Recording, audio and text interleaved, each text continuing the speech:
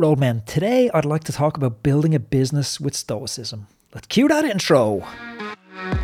Welcome to the Roadman Cycling Podcast. My name is Anthony Walsh.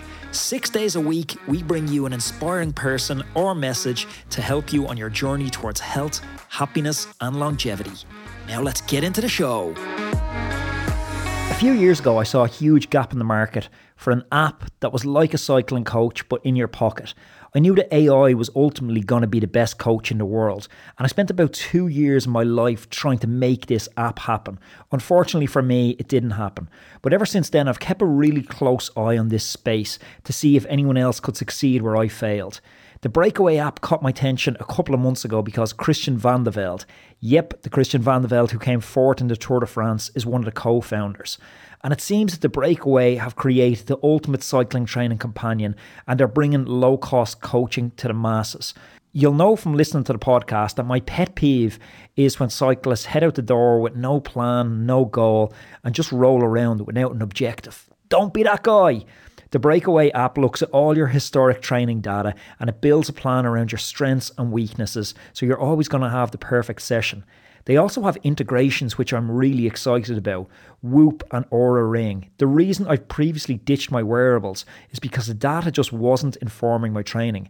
No longer the case. Head on over to roadmantrial.com and you can download their app for free. That's roadmantrial, roadmantrial.com, and download the app for free. The link to this is in today's show notes. Roadman, welcome. Today's episode is a little bit different. It's just you, me, some honesty, some oversharing.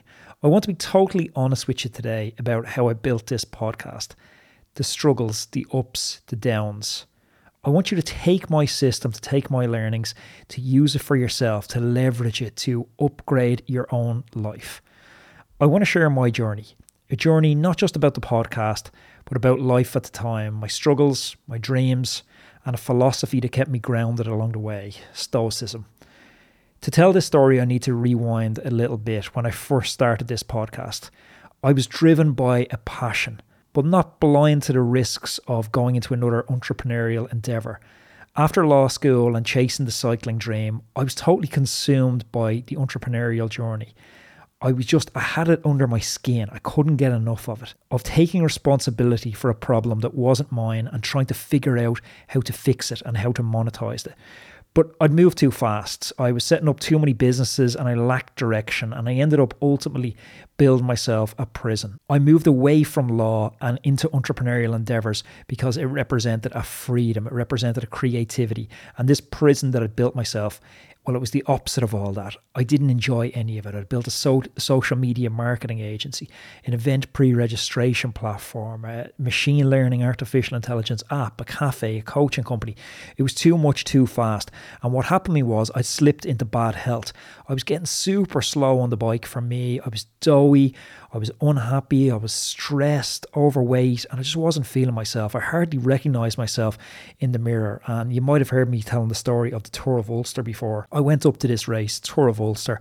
It's a race I've been very competitive on and close to winning previously. And I went up there just totally head in the sand about my condition, about my weight. And I remember getting dropped inside the first 10 kilometres and being in a group out the back. And people were looking at me going like, what is he doing in this group? I've never been in a group with him before. And I was just ashamed. Like, I wished that day the ground would open up and consume me. That I was just so embarrassed. I abandoned the race and I went home. And that's one of the most difficult drives home that I ever had, because on that home, I started to question everything. Any time in my life that I've needed to make a big change, that I've been in a bad spot or I needed to make massive action, I've defaulted to study, to immersing myself in literature. Surely someone has figured this out before me. I need to go and figure this out. And that's what I had to do again, because when I started cycling, I told people that I was cycling to win races, to secure professional contracts, for podiums, to put on an Irish national jersey. Sure, that might have been what I was saying on the outside. That might have been my external journey, but a very different journey drove me internally. And that was my relationship with my dad. My dad has been overweight for as long as I can remember. He struggled with weight from mid-30s, I think, when he had an accident and lost his toe. So I grew up my entire childhood seeing the lifestyle limitations that obesity brings, the stuff that he couldn't do with me and my sister. I made a promise to myself that those sort of lifestyle limitations were never going to be my story, that his story was going to end with him and it wasn't going to be my story. But now, on that day in Tour of Ulster, on that drive home, I could see these limitations and they were becoming part of my story. They were becoming part of my life. So that's where I had to drop everything. I had to put a hard line in the sand, close up all the businesses, take radical action. We hold here, no retreat. This is the line in the sand. Our health, our happiness, nothing regresses from this point. I went into action mode and I consumed hundreds of books looking for the answer. And the question I tried to answer was, how do I find health, happiness and longevity? Now that's familiar, obviously, it's the tagline for the podcast.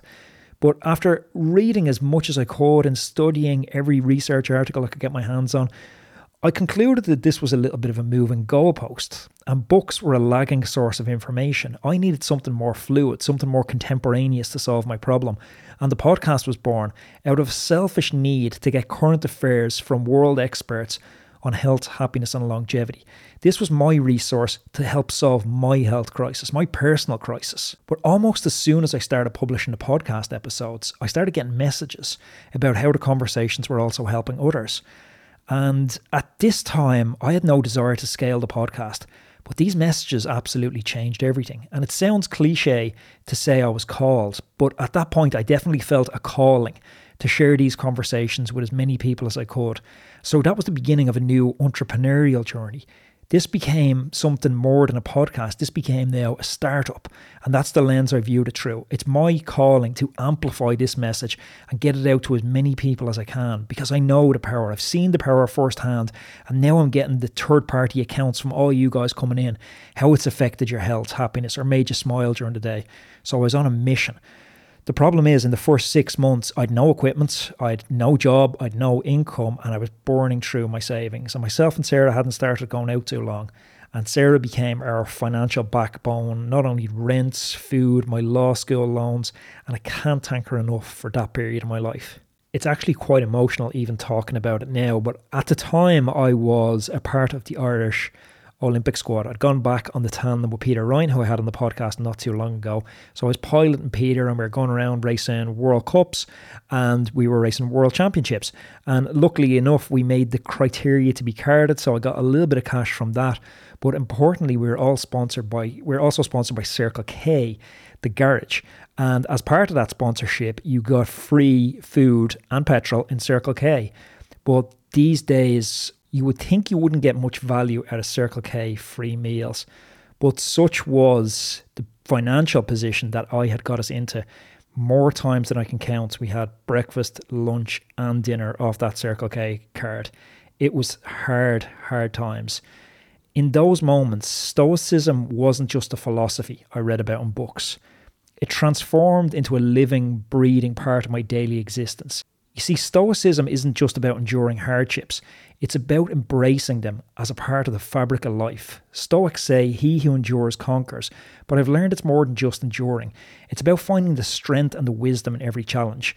Endurance was my daily bread, not just in a physical sense as an athlete, but in every aspect of life. In training, it meant pushing through when my body screamed for rest, finding that extra ounce of energy when it seemed impossible, just getting one more set, one more rep, one more interval. But in the realm of this podcast, endurance took on a different shade. I went to 6 days a week. Endurance meant staying the course when the savings account dwindled, when the uncertainty of success loomed large, and when each day brought new challenges. It was in the minutiae, the small, overlooked decisions that Stoicism played its most crucial role for me. Deciding to forgo personal expenses to plough all the money back into the podcast. Choosing to spend late nights editing rather than relaxing and watching movies or going to the cinema. And even when I was having to take those Circle K dinners, learning to be content, because those Circle K meals, as grim as they were, they symbolised a commitment to something larger than the immediate comfort or gratification. This stoic mindset, this endurance became my compass. It guided me through financial worries, through a fear of failure, and the weight of responsibility. I learned to see each hurdle not as a blockade, but as a stepping stone, an opportunity to grow, to innovate, to fortify my resolve.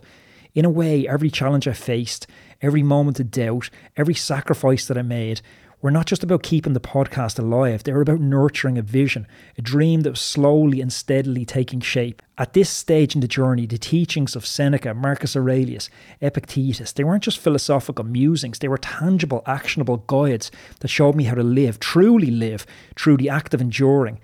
But with growth invariably comes setbacks, each a lesson in itself, as I came to realise. The impediment to action advances action. What stands in the way becomes the way.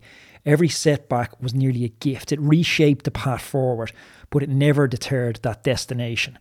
This brings me to our 2024 mission, to elevate this podcast. To elevate this podcast outside of cycling to the #1 podcast in the health, fitness and wellness space. Far beyond that cycling community.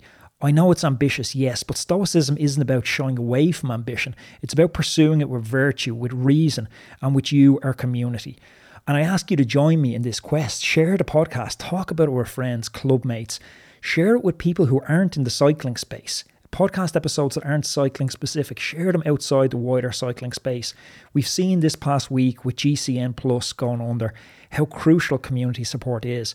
We sometimes take these platforms that we love for granted until they disappear, and then we wish we could rewind and show a little bit more love, a little bit more support. We have our chance to do this now because I'm doubling down in 2024. Roadmen, thank you for being a part of this journey, for every download, for every share, for every story that you've helped tell. Here's to growing, learning, listening, and thriving together. Until next time, Roadmen, ride safe, and I'll talk to you tomorrow.